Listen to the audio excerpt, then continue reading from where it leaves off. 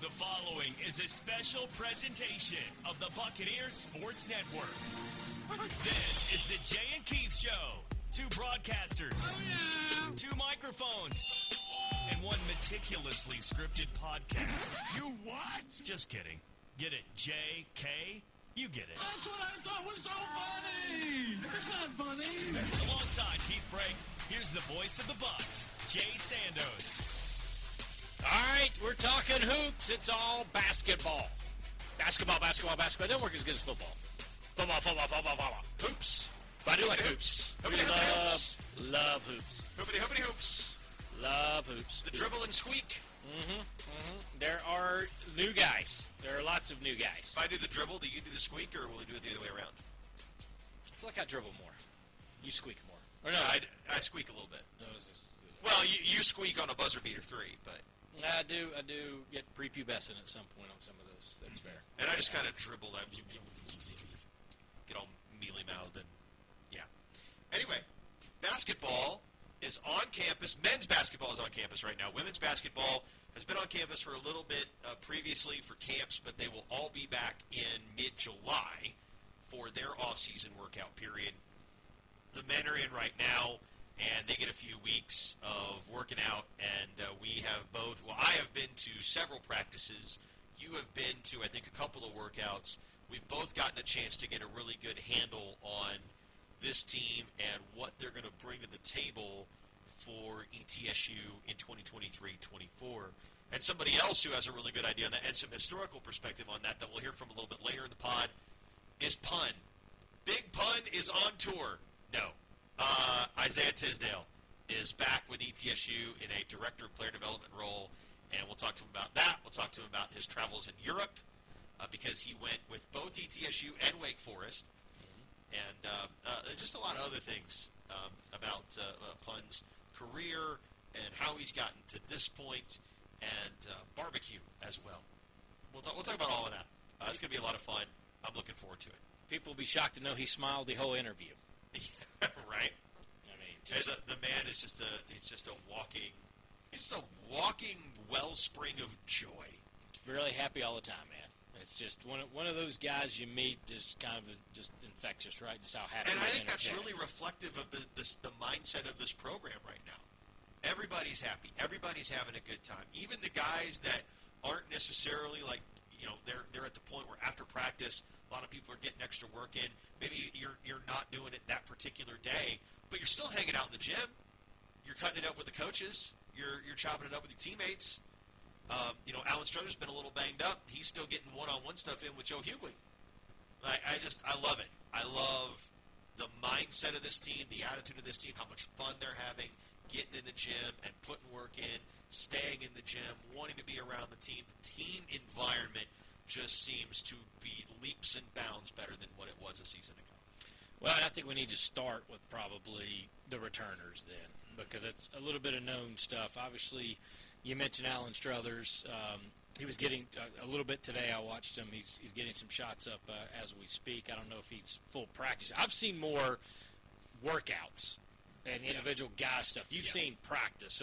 So we got a little bit come from a couple different fronts. But Struthers knows he needs to work on his shot. He is working on his shot. His athleticism is still off the charts. He certainly believes in a workout program as he's gotten bigger and stronger as far as that has gone. But for Struthers, it's about shots. For Jaden Seymour, it was interesting to see him again because we know he can shoot. I've seen it. I know Coach Oliver at nauseum was telling us, 40% practice, 40% practice. If you see him shoot in a vacuum down there, he still can stroke it. Game-wise, it'll be curious to see will he be able to figure it out because 2 years I've watched him in practice, in the gym, doing things. He can shoot it. It has not translated quite in the game. Will a change in system in which we know, kind of ball movement and dribble replace and all the other things and the fancy terms that maybe we'll ask Tisdale about later. But he should have a chance to hit open shots. Will he hit the open shots is the biggest question because we know he can defend. We know he can run the floor with the best of them. Yeah. He's not a bad dribbler. It doesn't kill you. He's not one of those, like, as he tries to dribble up the court, you're like, oh, my goodness, pass it. We've all seen those guys. The question for me is, because he can't score, and his free throw shooting got better as the year went, can he be confident with the jump shot? Because everything else about his game, I think, is there. I would agree. I think that you see his ability to get vertical, and we've seen it in practice. We've seen it a little bit more offensively than defensively, but we know defensively he is a player that's going to get up and is going to protect the rim, and that's something that Brooks Savage has hammered every time he's talked about post play. He's like, I want rim protectors. Well, that means Jaden Seymour is going to play until the wheels fall off, I think, because whether his jumper is there or not, he still brings considerable value to this team. And if his jumper is there, then we're talking about an all-conference player in Jaden Seymour. If the jump shot's there, if it's consistent, if he's able to shoot threes at even like a 33-34% clip, they would love that, be over the moon about that. That would be something that would really take him from, hey, this guy's pretty good, he's got value, to, oh my God, we can't take him off the floor. In my mind, and you kind of hit on this with Struthers, and I'm going to touch on it with Braden Illick as well. Is that everybody who returns to this team has an idea of what they want to do next, and I think that's commendable. That is a commendation to Brooks. That's a commendation to Pun as the director of player development. Like, he's the guy that sits down and talks about, hey, what are your goals? What do you want to work on? I want to tailor our workouts to make you better at the things you want to get better at. Everybody that comes back has a clear, this is where we need to get better, and they understand that that's where they need to get better to demonstrate value. Illick is another guy. His offensive tool set has really started to come along nicely. He's got the jumper. He told me he was getting 200 to 300 made threes a day when he was home in Morristown. And now he's starting to attack off his shot fake a little bit. Like, he's got guys thinking, hey, every time he catches in the corner, he's going to shoot it. And sometimes he does, and sometimes he attacks baseline. Now it's for him, and he knows this, is rim protection, one-on-one defense. What do I bring to the floor defensively? Because it's going to be competitive for minutes in this group. And he wants to play. I think he is motivated to really take those strides to play. And if he does make those strides, if he gets better at the things he knows he needs to get better at, he can be a really good basketball player. And this team has so much depth because there are so many guys where you're not just hoping and praying and crossing your fingers like this one guy has to deliver or we're completely up a creek. If somebody doesn't get it done or if something happens where there's an injury, whatever, you have the depth to be a true next man up program. This group is just really exciting to watch. Be curious to see, because the biggest jumps in a lot of college athletes, freshman to sophomore year. Yes. I mean, whether it's a red shirt, your true freshman to the redshirt freshman, or your second year on campus is generally some of the biggest jumps that you see. Now, maybe that doesn't mean, okay, everybody's destined to be all league in year two, but I think sure. You either know they're going to figure it out and they're working towards everything, or you start to see signs of they didn't improve and maybe this isn't for them. And I'm not talking about anybody, just in general. So for somebody like Struthers, year three, and he made a big jump from year one to year two. And again, nobody really got to see him but me because I watched him practice when he was redshirting the whole time. So I saw what he was able to do and just how bigger, stronger, and everything else he got. Be curious to see for Illick how he does. And then the next guy I'm going to talk about, because Justice Smith is a little bit different because we knew what he could do at D2. Yes. This was year one. It's almost like JUCO guys and a guy that are leveling up. And we're going to talk about another level up guy in a second. But for Justice Smith, how does he do second year at Division I? Because I think at the end of year one, he really started to figure some things out. Like, hey, I can score, and I can score kind of how I did D2. I can bully ball my way inside. Yes. I can get to the free throw line. And he's got a nice little mid-range jumper. Now, he can shoot a couple threes. He's made a couple threes. I don't know if that's particularly right now in his set, right? But he certainly can help the team by going to the rim, getting to the free throw line, playing aggressive, using his physicality, and again, pulling up and hitting those 10, 12-foot jumpers that we saw him hit a lot towards the end of the season last year. So I'm curious to see his jump in year 2, just like I am Ellick. And he's another guy who, when we talk about Seymour and his length and verticality to protect the rim, Justice can use his length to get in the passing lanes on the perimeter and be disruptive that way. And we saw that a few times last year where he could, anticipate a pass and get a hand out there, steal the ball, and start a fast break the other way. That's that the defensive skill set is in there. It's about, I think with Justice, more than anything, it's about putting him in the right position to succeed. It certainly felt like there were times where maybe he got stuck with what they call the grenade, where, the offense wasn't working, and he gets the ball with 2 seconds on the shot clock. Hey, Justice, make something happen. We couldn't do it. You make it happen. And that's not really a good position for a guy, especially as first-year D1, to be in. I think he started to figure out, hey, I am strong enough to bully guys around on the block when I get down there. If I just get started downhill, I can make things happen at the rim. And as he adds a little bit more offensive skill set, it broadens that out a little bit and gets more confident with it because he's being put in positions where his offensive skill set can be best utilized.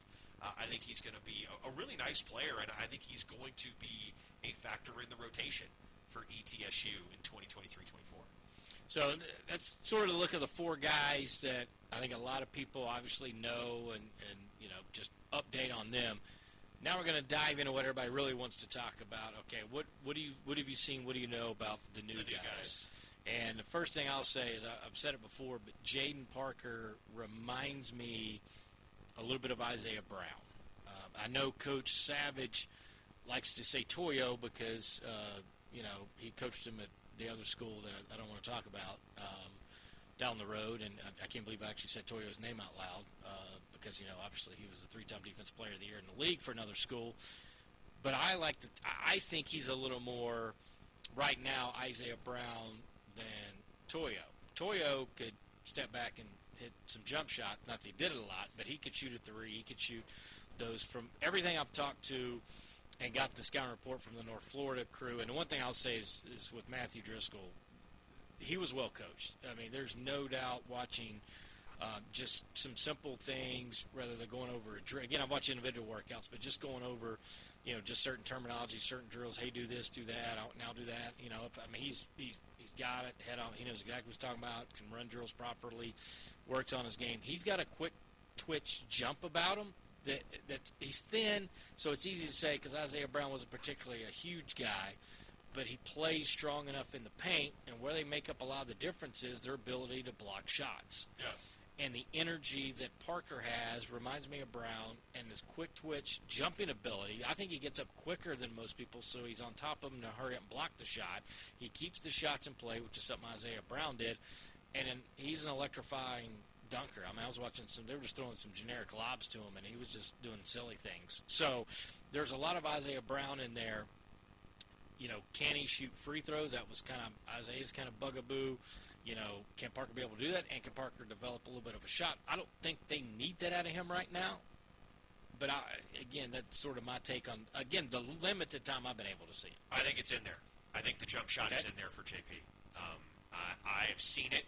I have seen him hit threes in drills.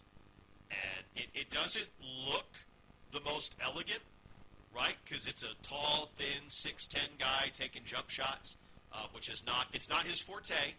It's not something that you're going to see him do a lot. But if pressed, if given the look, I think he can do it, and I think he can punish defenses with it. So I absolutely believe, everybody on this team can shoot jumpers to some degree or another.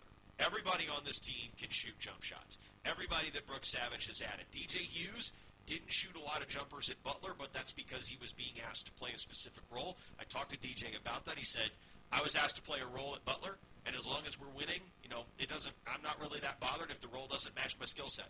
But when I'm being asked to play that role and we're not winning, then it becomes a problem.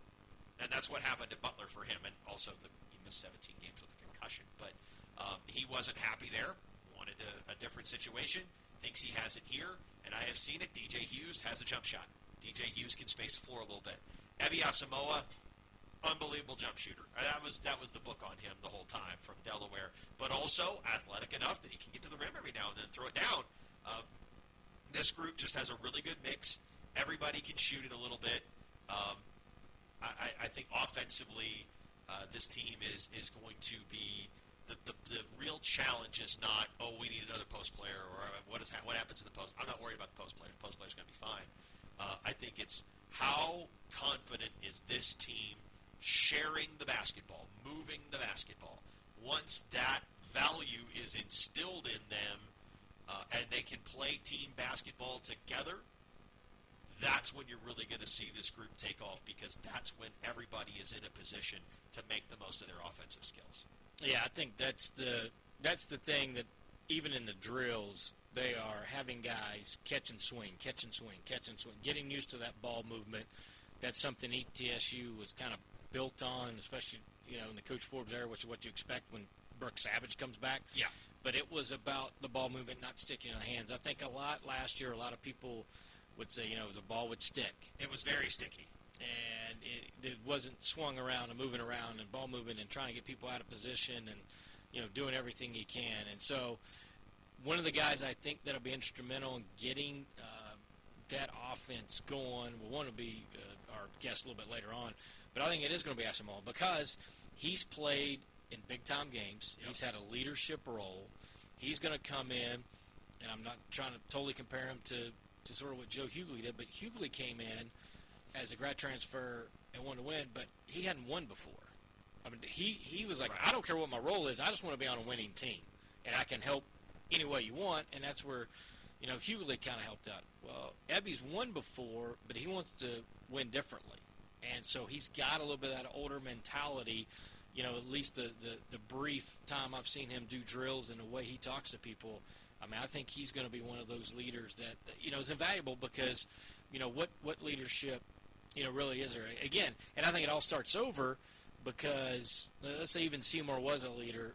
When you get a new coach, you get 8, 9 new players. They don't all know that. I mean, it's a whole different animal. So I think he's one of the big keys, and it's a 1-year deal, right? But I think he's going to be one of the big key components. And the other thing that you already said, he doesn't miss a lot against air. No, when you're just watching him shoot. When he's open, he is almost automatic. So it is quite impressive. Talk about Hughes a little bit. I've seen him just a little bit. I mean, the one thing I would say, and I think he would admit this, probably needs to be in shape a little bit more. Yeah, and I'm not worried about that. I'm not either. That's just June. That's a you missed 17 games last season thing. I'm not worried about that at all. He'll be fine. Yeah. So the other kind of couple other post-ish guys, and then we'll move on to some of the guards. But Gabe Sisk, freshman, really impressive in some of the things he can do. I've not seen him, really guard anybody yet, so I don't know how that's going to go. But offensively, he's skilled. Gabe is someone who has plenty of offensive skill, but even he will admit that physically probably not quite ready to go toe-to-toe with D1 guard yet. Just needs to get some time in the weight room, get stronger, put that work in June and July, so that when you get here in September, your lifts are more supplemental rather than trying to transform yourself into a D1 guard very quickly. I think he is a player that is maybe a little bit more of a true freshman than Mekhi Johnson is. But the potential is enormous with Gabe, and I think he is a player that is going to contribute meaningfully to ETSU in the future. I don't know that it's going to be right out of the gate. Mekhi Johnson, on the other hand, shooter. I think this guy can play. Shooter. I think he can play. I think he's great off the catch and shoot. He's solid off the bounce. And if you go to practice, you will hear him before you see him. He is loud. He is vocal. He is enthusiastic. He carries himself in practice, in drills, like he's been playing Division I basketball his whole life. Son of a coach, right? He is really, really fun to have in that environment, and I'm impressed. I think he's the number one player out of the state of West Virginia. coming out of high school this year. He was a 3-star recruit. It shows. I think the talent is very much there. I think the mindset is there. Physically, again, same thing as Gabe. Going to need some more time in the weight room. Maybe a little bit ahead of Gabe, but not a lot. Still needs, to do the things in the weight room to get stronger and to understand that, you have the ability, once you have that strength, to go play physical and not be timid in the paint. Once he has that, man, it's going to be really tough to keep him off the floor. I think he could be really, really good. Yeah, and again, we've told this story, but that was Kendall Foley's, his dad, Makai Johnson, was Kendall Foley's AAU coach, runs one of the better AAU girls basketball programs, and so my guess is son of a coach is probably coaches are talking to their kids about the same thing they want their teams to do, maybe in a loud voice sometimes to your own son to get them to do things, and I think it certainly took, because that is one thing that, and I think he knows terminology. That's the other thing. I think people think basketball, they think it's not as, it's just, you just say pick and roll and that's it, right? Some of the terminology, I think, would blow people's minds away at just what they're talking about. And each team and each where you go, it's different, but because, again, I think Johnson's son of a coach, a little bit of a higher basketball IQ, he's picked up on that terminology and is explaining it to older people. Yeah. Older players, I guess. Yeah. Also, I do think that sometimes you get a little too elaborate with that stuff, like different words for different things depending on different staffs. Like it comes down to like it's all still simple concepts when you break it all down. It's like you can try to say, well, actually, this means this thing, but all it really is just a very basic physical. It's like what is a down screen? It's just a screen that's a little bit inside the arc, right? I mean, there's not a whole lot to it in terms of that. There's like your fist screen or your flare screen. It gets really complicated, but it's just about positioning on the floor and the action that comes off of that screen. It's not really anything that's overwhelming. Once you understand it, it's just like, oh, that's all that is? Okay, yeah, that's really simple. And then you know to look for it and what you're looking for on film. And really, I think that's the biggest thing when it comes to concepts in college is learning what to look for on film, learning how to scout, learning how to prepare. And Makai's going to have a leg up on most freshmen around the country, honestly, because of what he has done in his past and, his background as somebody who has been around a pretty successful AAU coach who has produced a lot of high-level Division I talent, which we have benefited from on the women's side. You were talking about the two freshmen, Siska and Johnson, the weight room. One guy you don't have to worry about the weight room is Karan Boyd. That is a large man. That is a physical specimen. Is that a good term? I didn't want to talk. I still think there are guys that we need to talk about probably first, like Kamari Peterson, Tyler Rice. Those guys are really good. We're going to get to them. Every time I go to practice, I watch Karan Boyd and I go, oh, okay, he is that dude. Karan Boyd is good. He is physically ready. He has a great jump shot. He can attack the rim a little bit. Good perimeter defender. And he is just, it's all about, like, whatever situation he's thrown into, it's own it, dominate it, be the best at it. And he brings the same mindset, the same attitude, whether you're asking him to score, you're asking him to facilitate, you're asking him to defend. I think scoring is more his strength. And one-on-one defense, he can play. This guy is good. Like, he is really, really solid, and he's got the right attitude to take a step forward and compete for minutes right out of the gate. You're not really sure what you're getting from a guy that was 18, 19 years old in Division II, taking a step up, but there's a reason he started at USC Aiken, and there's a reason I think he's going to be an X-Factor type guy, whether it's off the bench. I think it might be off the bench, at least at first, for ETSU, but this is the kind of guy that just screams X-Factor to me. When you get down the stretch, when you get to Asheville, the guy that comes off the bench and makes a couple big shots and sparks a run, like that's the kind of guy that I think Karan Boyd can be. Yeah, pretty good shooter. Again, seeing him in shooting drills, and again, I've seen him against air a lot. So you've seen him in more practice scenarios. But, man, he's one of those and guys. he can rise over dudes, too, on the perimeter. Like, he gets up on his jump shot. It's a thing of beauty. It's awesome to watch. That's the one thing I will say. This team, when they come off the bus, is a lot more intimidating Yes. than the previous team. All right, let's talk about, and I usually save the point guards for last because, being a small guy myself, I enjoy the point guards. The one guy I've not seen a lot of, but I'm not concerned about it, is Kamari Peterson. Coaching staff can't shut up about it. They are all true believers, so I am a true believer. We have had at ETSU, the collective we at ETSU, 3 players from John A. Logan. Every one of them have delivered far and beyond what I thought they would be able to deliver at ETSU, and he is the most decorated of the group. So I'm just going off. John A. Logan knows what they're doing, how to spit out talent, and the talent they give ETSU has been phenomenal. He's the numbers-wise and accolades-wise the best one of the group to come to ETSU, so that's why I've not seen a lot of them yet, but I am not concerned. Is the one player, even out of the returners, if you said, what's the one player that you have the least concerns about? Kamari Peterson is that guy for me. Now, does that mean he can play? I have no idea. Yeah, I haven't seen him a ton either, but I've walked past him and talked to him a few times, but that's it. Yeah, and he's a really just super unassuming guy to talk to. So I mean, you already like him for that. But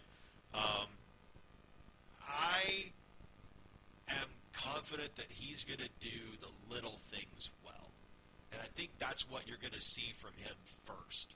Is he's going to do the little things well. Junior college guys, there's always like a bit of a learning curve when it comes to really taking over games. But he reminds me of a guy that you will probably remember, Jay, that some fans might remember, a guy named Vinny Shaheed at North Dakota State.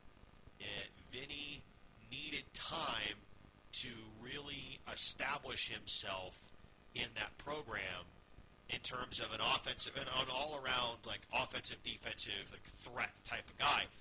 But once he did, you were always looking to see what he could do with the basketball in his hands. And I think Kamari can be that guy. I think Tyler Rice can be another version of that guy too.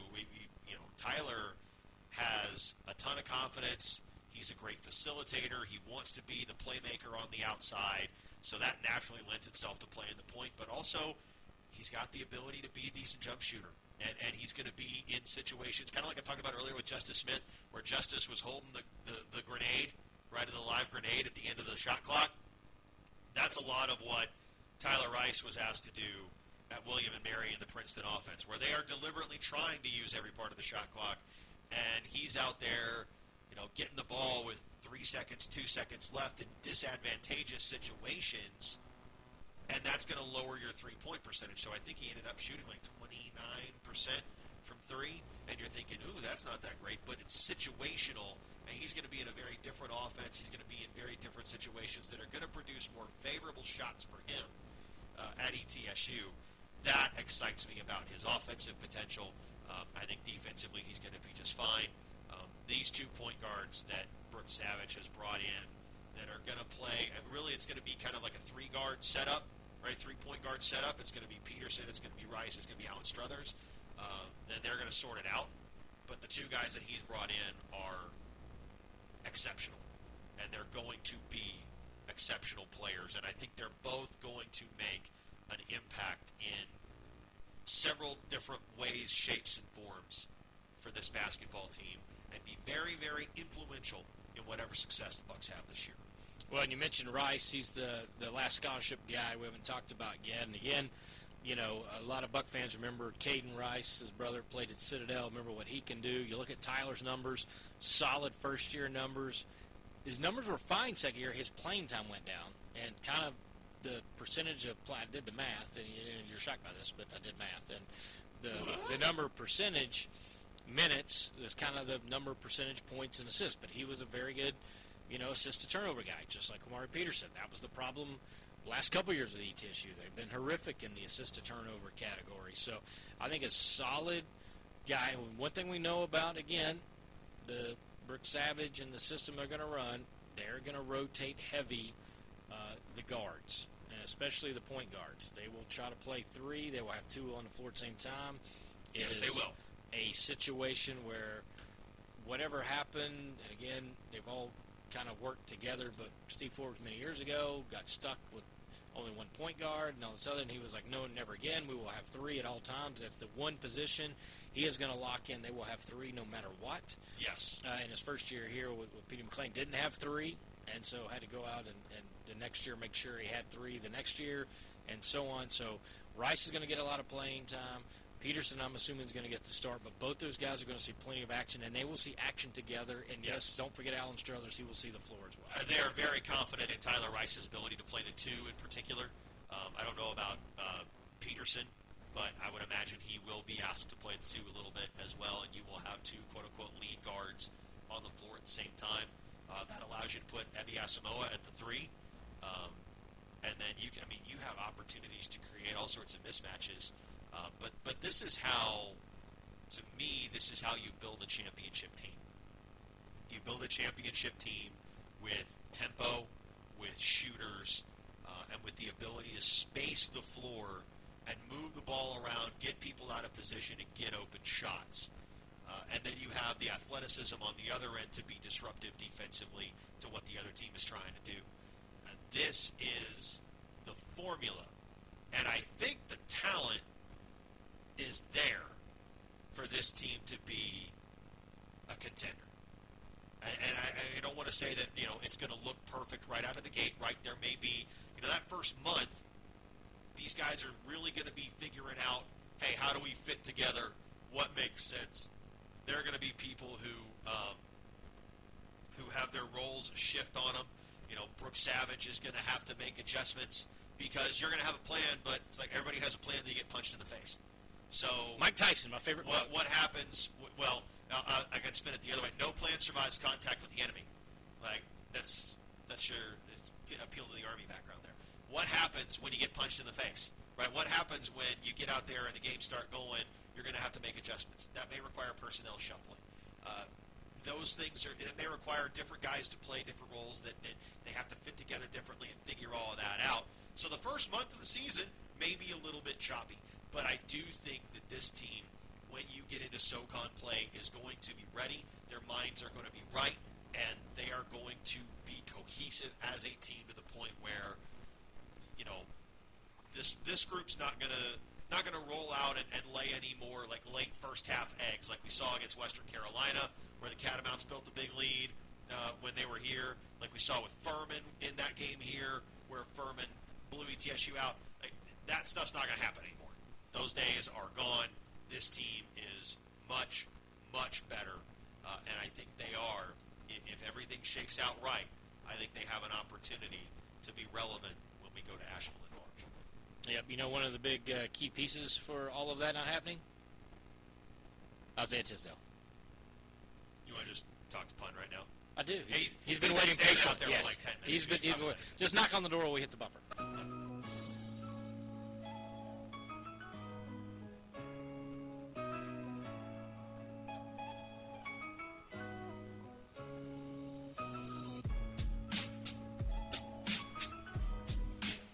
Jay and Keith back on Jay's first podcast as we're joined by Isaiah Tisdale as we actually started the interview and I forgot to hit record, and now we are actually doing the interview. Oh, boy, that is a turnover. Yeah, there ever was one.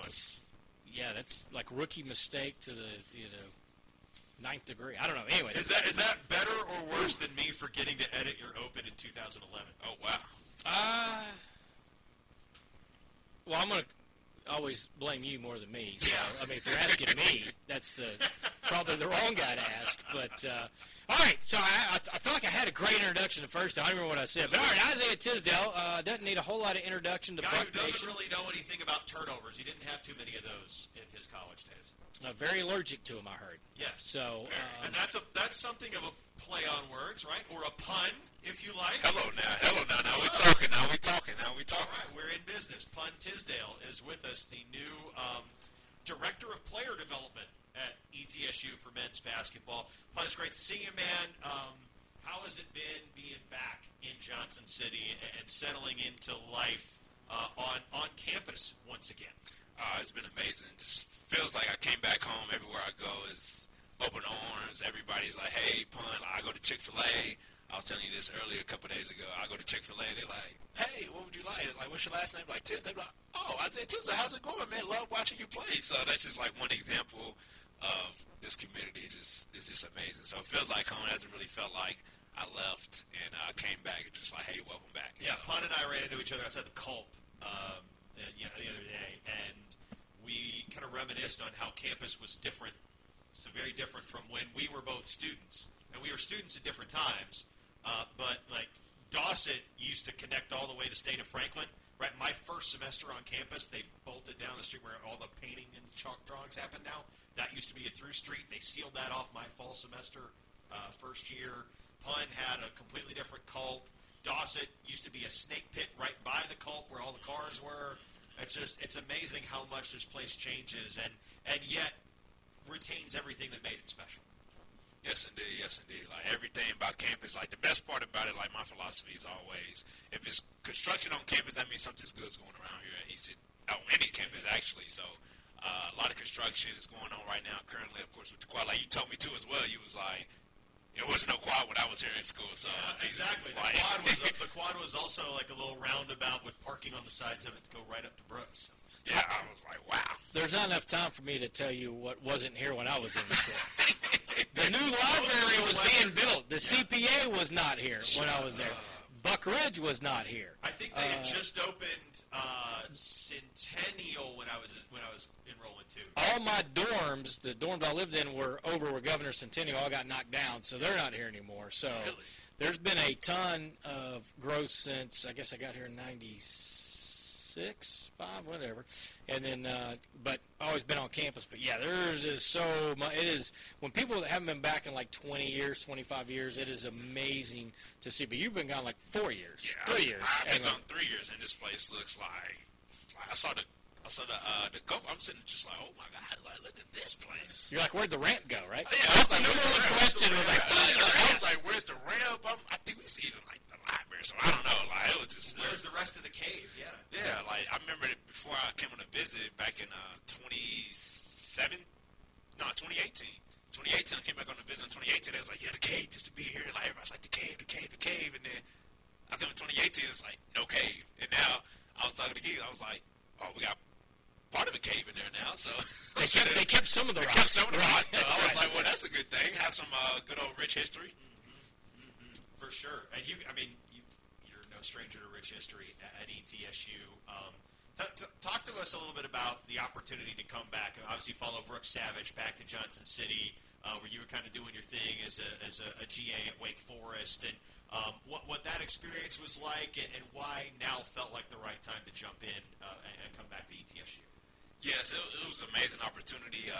Coach D. Fords, of course, they coached me back in, of course, 2018 to 2020, and Coach D. Fords offered me the job, of course, to be a GA, get my master's paid for 2 years. It was an amazing opportunity. I got to be in the ACC and learn from the best coaches, sit on the sideline next to Duke, NC State, and all that good stuff, and learn still learn from Coach B.J. Mackey, Coach Brooks Savage, Coach Jason Shea, who came on.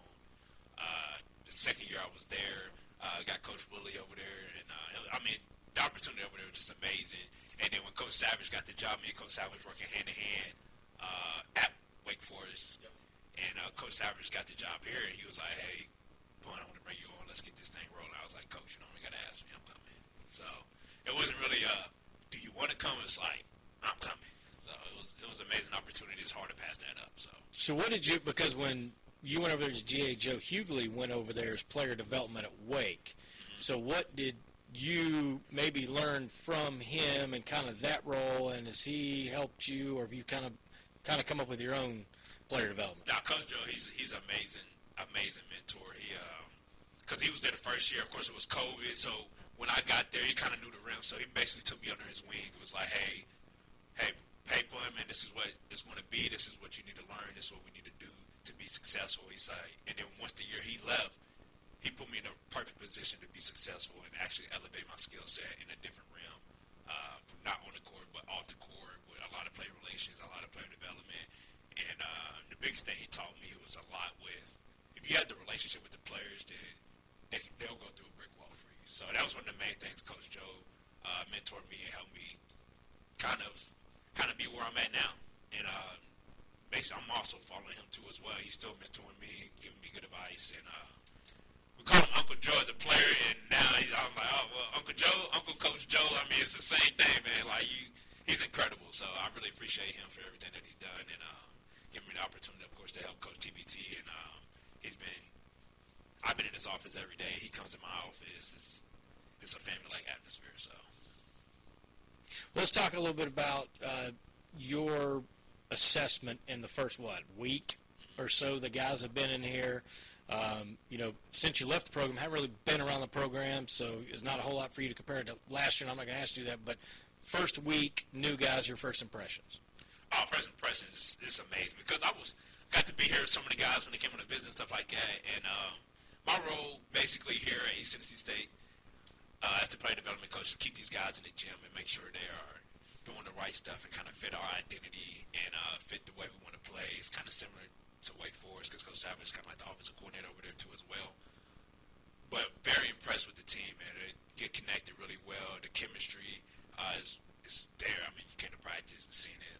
Keith has, and when it comes to the team, man, we can shoot it well, pretty athletic and guard. We have a lot of intangibles that we can do that kind of elevate our game up to the next level to be in that top two and get to the championship. Of course, in the SoCon, but also be some high major teams, which we could schedule out and things like that. But no, our team is really good, and I'm here to kind of help these guys keep elevating their game to the next level to be able to compete at the highest level. One of the cool things that I don't really know that I've seen this terribly often is yesterday after practice, and we're taping this on Tuesday, the 27th, but yesterday after practice, the older guys kind of wore out. They kind of tapped out. Like Seymour and Illick were hanging out with Brooks on the sideline. Allen was a little banged up with a hip thing, but he was still trying to get some one-on-one in with Joe. But all the guys that are here in just their first couple weeks ever on this campus were getting extra shots up, doing extra work, doing things to try to give them the edge so that they can have a big role in this winter. When you watch a group that big put in that much work, what goes through your mind as a coach now, watching those guys do the things that you were trying to do as a player back in the day? It just shows to their character. We try to recruit a lot of high character guys.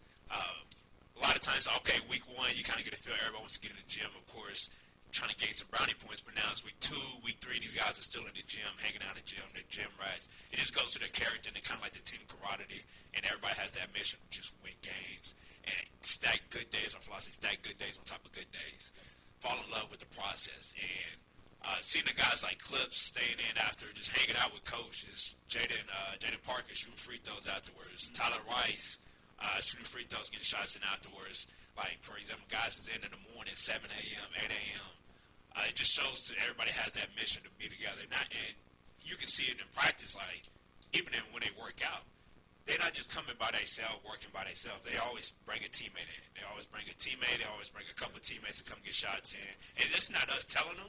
Coach Savage never told, hey, bring 3 guys. It's mandatory to bring 3 guys. Coach Savage like, come in the gym, get shots. And these guys are bringing their teammates in to get shots in, to work out. Yes, even if it's extra agility work, extra stretching, going to see Brad. I mean, that just goes to the team character, and it's kind of like the team camaraderie, how eager they are to kind of get this thing rolling in November. So let's talk about player development, because I think we go to practice. We go to shoot around. We do all this other stuff. We just randomly pop in, see what's happening. So we kind of get the idea of that. I think a lot of people don't really know what that means and what you do. Can you sort of break it down, what your role specifically, player development, is to the team? So player development with the team, of course all the coaches meet, but the player development is, for example, in my space, is to get these guys, of course, to play the way that we want to play, but also just to know their skill set and to keep building on their skill set to the next level, and also implement what we want to preach to the guys, of course, during practice and stuff like that. So it would be kind of pointless to teach them, I don't know, we're we're going to have you on the block 5 times. That's not an offense. So we want to teach them, and my goal is to teach them our offense in the player development, because that's very huge in developing a team, because individually you have to be able to know what we want to do and how to find your niche in our offense when it comes to the player development aspect. And also, always people talk about player development on the court, but it's also off the court too as well. So we always break down film, and so they can visually see what they're doing. So my job is to show them film and be like, hey, like for example, like Justice, hey, right here, you could have cut to the rim in this open space right here. He said, oh, okay, I never saw that. He's like, okay, boom, so now we're going to work out for player development. Like, hey, we're going to work on back cut off the dribble handoffs. That's just one example, one of many examples that can happen. Or we always want to say exchange. So from the wing to the corner, we always like, hey, when you exchange to the corner, most likely you may get a shot if the opposite wing drives it to the paint, kicks it to the corner. If you exchange fast, then you can get a shot. So then my job is, in these individual workouts, is to get these guys to go in at game speed. So when they sprint to the corner or they do back cuts, it's game-like. So when the game happens, they're already ready. They shot. It's not slow. It's not methodical. It's already like, hey, it's just like practicing in the gym. So my job is to get these guys ready, of course, for practice, to get ready to show them, of course, all the coaches what they can do, but also for the game and also individually for themselves. So. Do you get the sense that guys have a pretty clear idea of where they want to get better? I mean, like with DJ Hughes, for instance, he didn't really get a chance to use that jump shot very much at Butler, but it was something that was in his game in high school. That's something he wants to refine and get better at. You talk to, Braden Illick, and he says, I want to get better at one-on-one defense and rim protection. Alan Struther says, I want to work on a jump shot to get the defenses to, come out and guard me a little more aggressively than they did last year. You get a sense that everybody kind of has an idea of where they think they can get better and where they want to grow. And how much does that help you tailor what you're trying to teach them so that they can be the best player they think they can be?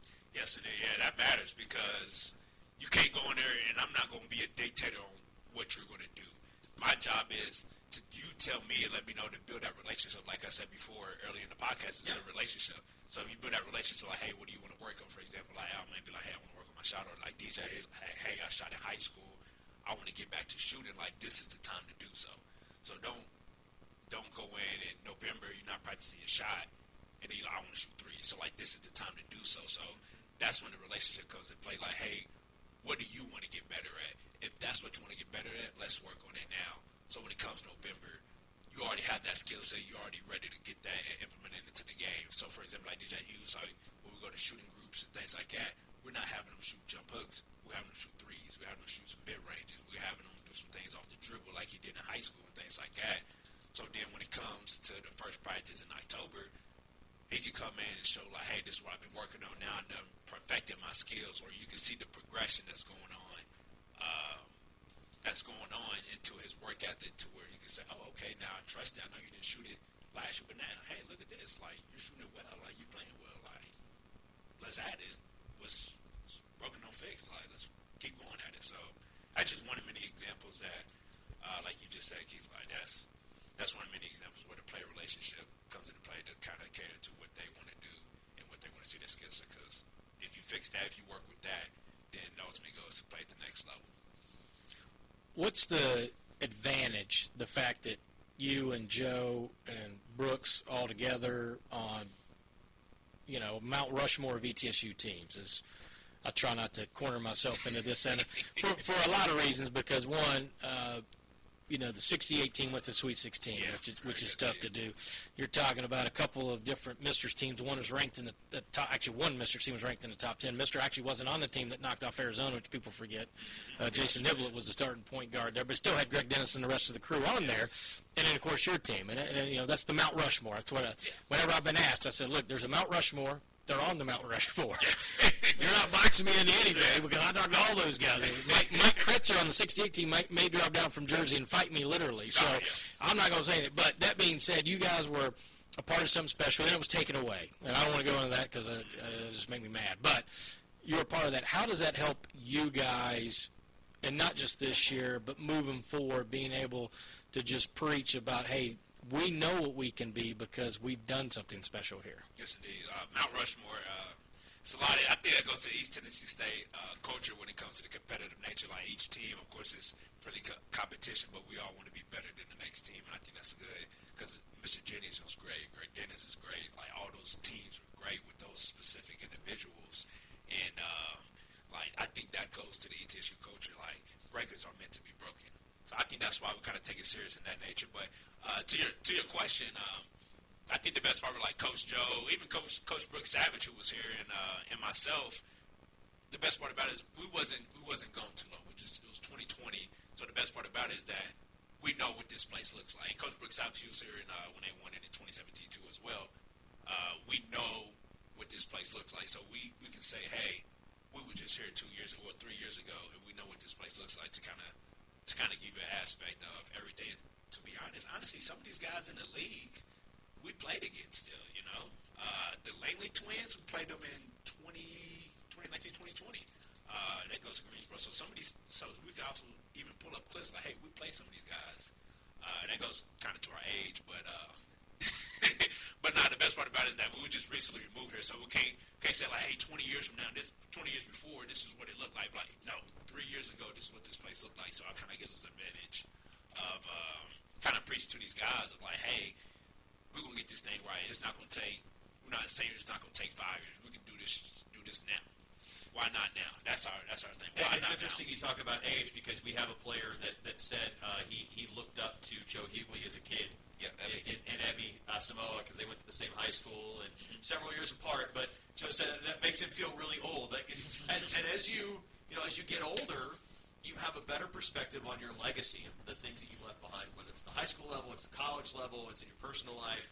Do you have, or how has your perspective changed, I guess, on the 30 and 14 and what you guys achieved? Even though you didn't have a chance to do it on the national stage, you still did something that no team in this program's history has ever done. Yeah, man. The 30 and 14 was just, it was an amazing team. We kind of always leave off on only one team, well, a couple teams included tournaments, but not many teams end their year off their college career with a win. Yeah. So I think that's a feeling that we always end off because not many teams are able to end their college career or their end of the season with a win. So that's how we kind of get that kind of bittersweet going back. And 30 and 14, man, just brings back so many memories. It's kind of throbbing through my head right now. It just sucks that we wasn't able to make it to the NCAA tournament because of COVID. But we still tight. We still got, like, Trey Boyd, he's still playing. Lucas Gassan, I just talked to him a couple of days ago. He just finished up his professional season this past year. And honestly, Bo Hodges was just here for camp just to hang out. And honestly, the best part about it, we got to bring memories. We always keep the memories. Like, for example, right now I have my Buccaneers shirt on when we went to Europe. So I think the memories kind of brings back everything on how special that 30 and 14 is. 30 and 14 was, and we still talk to this day. So we always bring back the memories and always say, hey, not many teams end the year off with a win. So I know the one thing that made people turn the corner in their playing career is what you do, the player development before it was a thing, and getting in the gym. And I can remember stories of Courtney Peterman, Mike Smith, and kind of how they would get in the gym and do things, and then they would mandate that their teammates go. I remember A.J. Merriweather telling me his first week on campus, he got up for a 6 a.m. workout. Him and Mike Smith and Micah Williams, they went for 2 hours. They went up to the Culp to eat breakfast, and then Mike Smith says, all right, you ready to do agilities? And I remember A.J. looking at me going, man, I'm in a different world right now, man. I just worked out 2 hours. I'm fresh out of high school. I am done. I don't want to do anymore. And now they keep going. I know and that was a fight that Coach Oliver last couple of years had honestly talked to us about. The fact that he was having a hard time, because as much as a coach tells you to get in the gym, and you're not far removed from a player, like, that's really on the player. Coach, because legally speaking, coach can only have you in the gym so much. The rest is on your own. And at some point, though, guys that were wanting to do that, and I go back to the Tim Smiths and a lot of guys through the years, and Trey Boyd's a great example of it, on where he wanted to take his game, and T.J. Cromer, same way. Those guys really worked on, like, man, I did not do well this. I need to work on this. And those guys did great at it, but they did it on their own. And as much as you try to get them and try to, let's go do this, this is almost a self-starter. Like, they've got to be able to do it on their own, and then hopefully that's infectious, because that's what happened on some of the great teams that we've seen. Guys are in there working, and you know what, I'm going to go quit. Well, that guy's getting more shots up, right? I mean, there's a famous Kobe Bryant story, right? Oh, yeah. Kobe's 2-3 hours before the game, he's going as hard as he can. You know, I think it was Mark Jackson. No, not Mark. Maybe it wasn't Mark Jackson, but there was another shooter go out there. Oh, no, it was Chris Paul. So Chris Paul told this story. And so he goes out there and he starts working and shooting. And he gets an hour. That was his routine. Yeah. And he said he got done and Kobe was still working. So afterwards he said, hey, why do you go that hard? He goes, well, generally I only go this, but I saw you working. I wanted to show you that I'm going to outwork you. And that was what sort of Kobe's thing, right? Or he would tell guys, hey, we're going to work out at 6 a.m. And then he would work out from 4 to 6, and he'd be walking out of the gym when guys were walking in. He goes, I thought we were working out. No, you already missed it.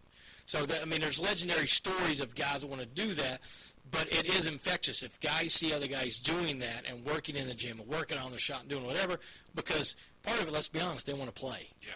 And if a guy that's playing your position is putting that much effort in, you've got to put that much effort in. Absolutely. So you said it right on the money. I think what you're getting at too, like as each person you done said, let's say Courtney Pinger, Mike Smith, AJ Mayweather, those guys that kind of mentor AJ Mayweather, they was veterans. Like you said, Kobe Bryant going to Chris Paul, like, why you working as a vet, telling them, hey, this is what you need to do. Like, I ain't telling you, I'm just basically giving you an example of how to be great. And you kind of, that's what we're kind of getting at, to where, like, with Bo Hodges come back, we're having all the guys come back, all the former guys come back, and it's kind of like we're trying to bring that pride back, like, hey, we're working, and those former guys coming back, it's like, hey, this is a great guy. All these guys know, like, for example, myself, I just played there, I was the tournament MVP. Coach Joe Kitty was just here. We kind of see us in the office just on the coach's aspect, but it's different when you're hearing it from a former player and somebody that you can basically look up to or kind of see yourself in the future. And you kind of look at him and just say, hey, like, okay, like, he's in the gym. Like, Bo Hodges, he came back, it's like, hey, what you're doing is not enough. And it hits different as a player. Me, as a player, I always looked up to DeSante Bradford. He was in the gym every morning. Coach Jason Shea, he's in the gym every morning. I'm like, man, I get in. I want to be like DeSante. I want to be like DeSante. I want to get in the gym. I want to be like DeSante. He's in the gym at 7 a.m.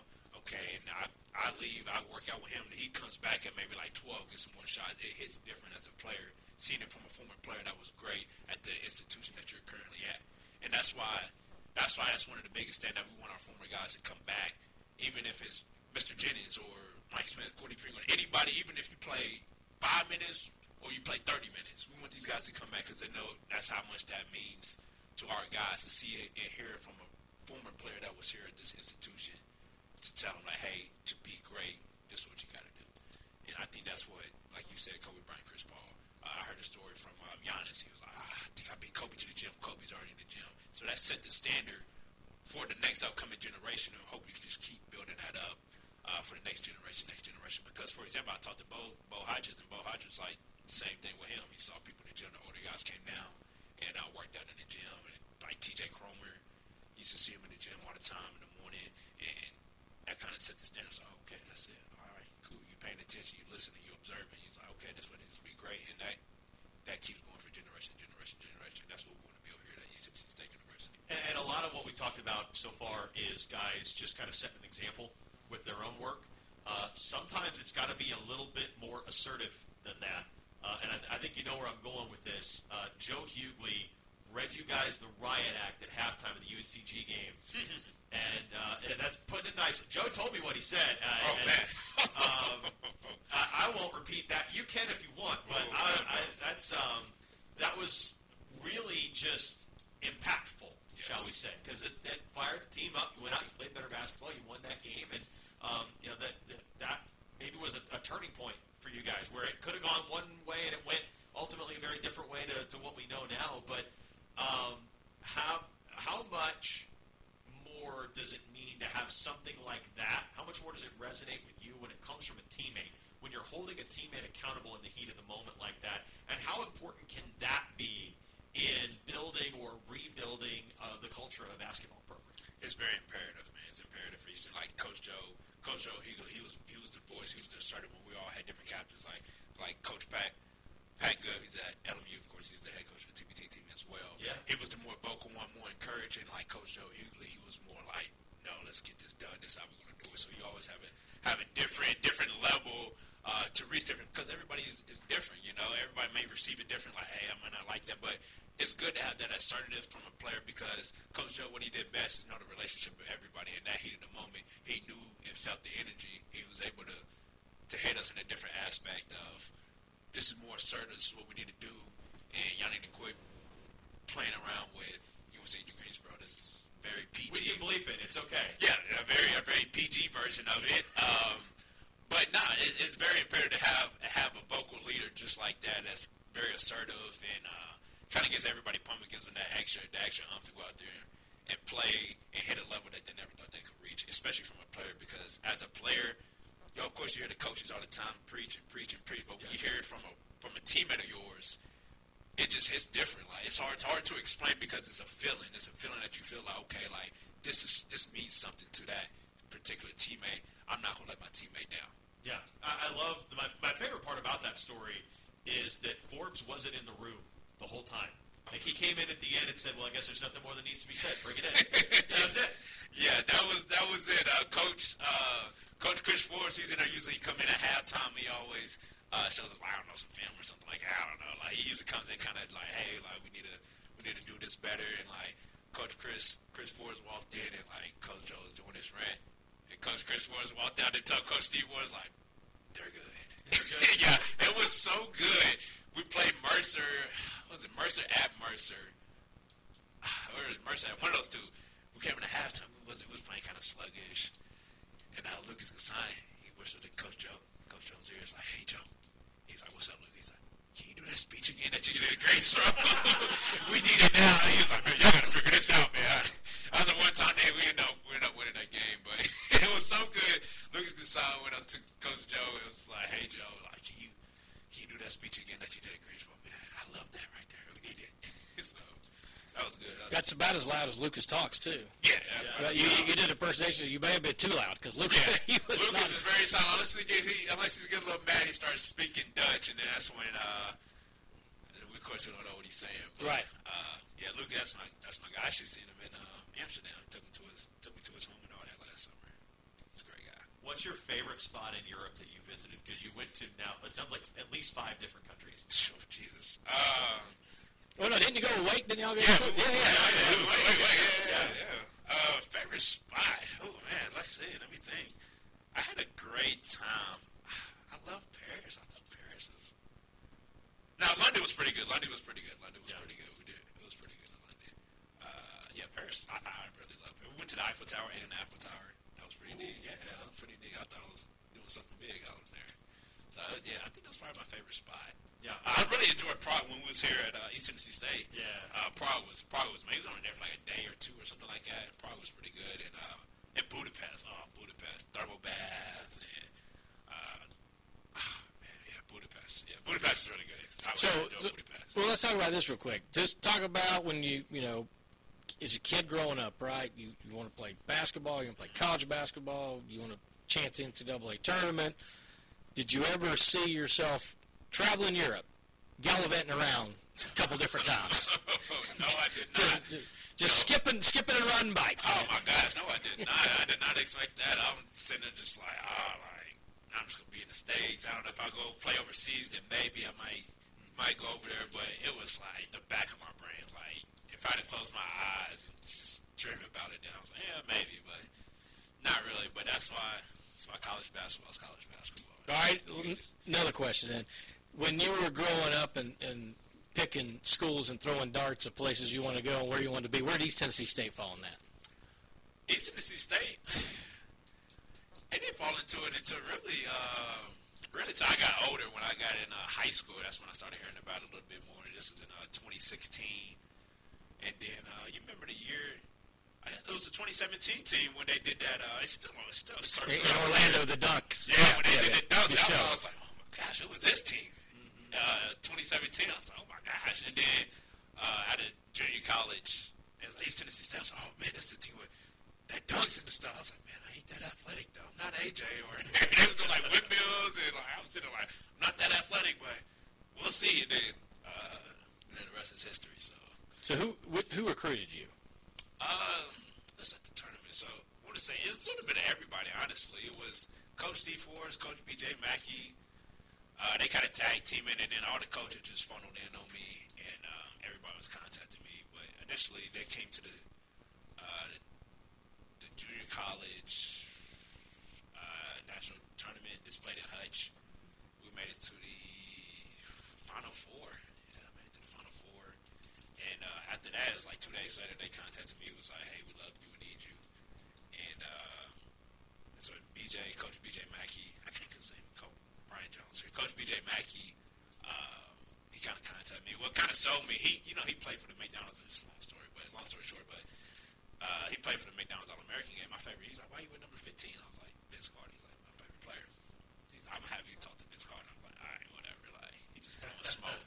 So then, like, a day later, he calls me, he's like, yo, Pud. I'm like, oh, what's up, Coach Mackey? All right. He was like, yo, Vince Carter. I'm like, he's like, yo, what's going on, Pud, man? How's it going? It's Vince Carter. I was like, what the heck? I was like, is Vince Carter? Vince Carter? He was like, yeah. He was, like, talking to me for a couple minutes, and then, like, 48 hours later, I won't say 48, probably 24 hours later, I was like, yeah, Coach, I'm committed. So Vince Carter's my guy now. So First name, you Vince. Yeah. Me and Vince is his first name. And another guy you don't jump like. Oh, yeah, I don't jump like that. Just watch his videos, I'm like, all right, if I do a little bit more box jumpings, I might can get there. And the next thing you know, it's like one dunk a year. I was like, So the B.J. Max, I knew him when I was, he's a few years older than me, but I grew up in North Carolina, so he was a legend amongst there. And then, of course, when he was rock and rolling at South Carolina, but when he got on the coaching staff, and I remember, because this is a popular question, hey, who's the best player on the team? Who's the best new guy? Yeah. And we're sitting there, and we were getting ready to play Savannah State, actually. It was the night before. Actually, we played Sanford in football. We drove straight from Birmingham down there, and I'm watching there, and I called, and I'm like, hey, I know who the best player on the team is. And they said, who?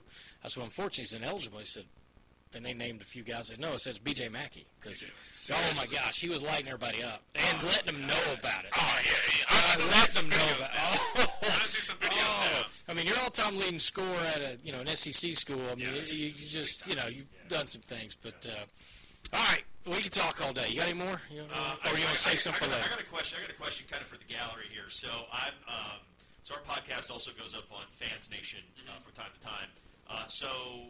The Fans Nation guys have a group chat, and currently that group chat is raging about whether ribs are barbecue. Ooh. Are ribs barbecue? So I ask you both, because you're both from North Carolina. Well, you're from North Carolina. Mm-hmm. You're from Kentucky. Yeah. But you were just in North Carolina, and you were in really the beating heart of the North Carolina barbecue scene in the Piedmont Triad. So, yeah, it is. I mean, yeah, it's barbecue. I mean, you can't. Yeah, you're right. It's barbecue. Yeah. If you go into a restaurant, you ask for barbecue, do you expect ribs? Yes, 100%. If you ask for barbecue that way, I'm going to say they may not give you ribs. I would say if you smoke a whole hog, the hog has ribs, right? I'm just throwing that out there. And I've smoked a whole hog before, so I'm going barbecue. Okay, so ribs are barbecue. Let's sell that. Maybe we'll put those burly Texans in their place. Look at that. I like question. That should be like a question of the day it should be a question of the day every day. Like question of the day, just off topic question of the day. Because Joe, he used to do it all the time at Wake Forest. Just like question of the day, but like I don't know. It's like, is the world flat or is it round? Oh yeah. It used to be stuff like that. Like I heard the guards were chopping it up about that. Oh yeah, they was talking about it. I was talking about it last week. So like, I wouldn't be surprised if Coach Joe Hughley was like, we probably just threw that question out. He'll argue it with all the guys in the circle, and he'll just like walk out the argument. Well, you're going to get somebody that's going to make the moon is closer than California because I can see the moon argument. It's like, well, I can't go outside and see California, but I can go outside and see the moon. Oh my God, yeah. Never ending conversation. I tell you that. Boy, it's great. All right, Pun, we appreciate it. I'm sure as we get closer in the year and all that, we'll be talking with you a little bit more, but good to have you on. All of Buck Nation is giving you the welcome back, and certainly it's good to have you back, my friend. Yes, I'm excited. Thank you all for always having open arms. I come down here all the time and into these offices. It's like, hey, bro, what's going on? How's it going? Everything's good. The family's good. So, I mean, I'm just happy for you all that just have me here. So, always fun talking to Pun. Pun was great. Always fun talking to Pun. Look at me. We got to get Joe Hughley in here at some point as well. Get the other. I want to get the other side of that UNCG game. Like, I want to hear his side of it because his halftime speech was something. Like it was something. I also want to get Brian Jones. I got a lot of curious questions to ask him, too. Are you allowed to be in a room with him? I am. Okay. I am. Yeah, those days are, the NDSU UND days are past us. You've grown up. Yeah. Look at you. Well, yeah. That's a word for it. I don't know about that. Anyway, I'm out, no pods for 2 weeks because I am getting married and then going on my honeymoon. So I'll be back mid-July, and so will the pod. The Jay and Keith Show. The new married man. The married men. Fighters Network. Oh, you gotta be kidding me!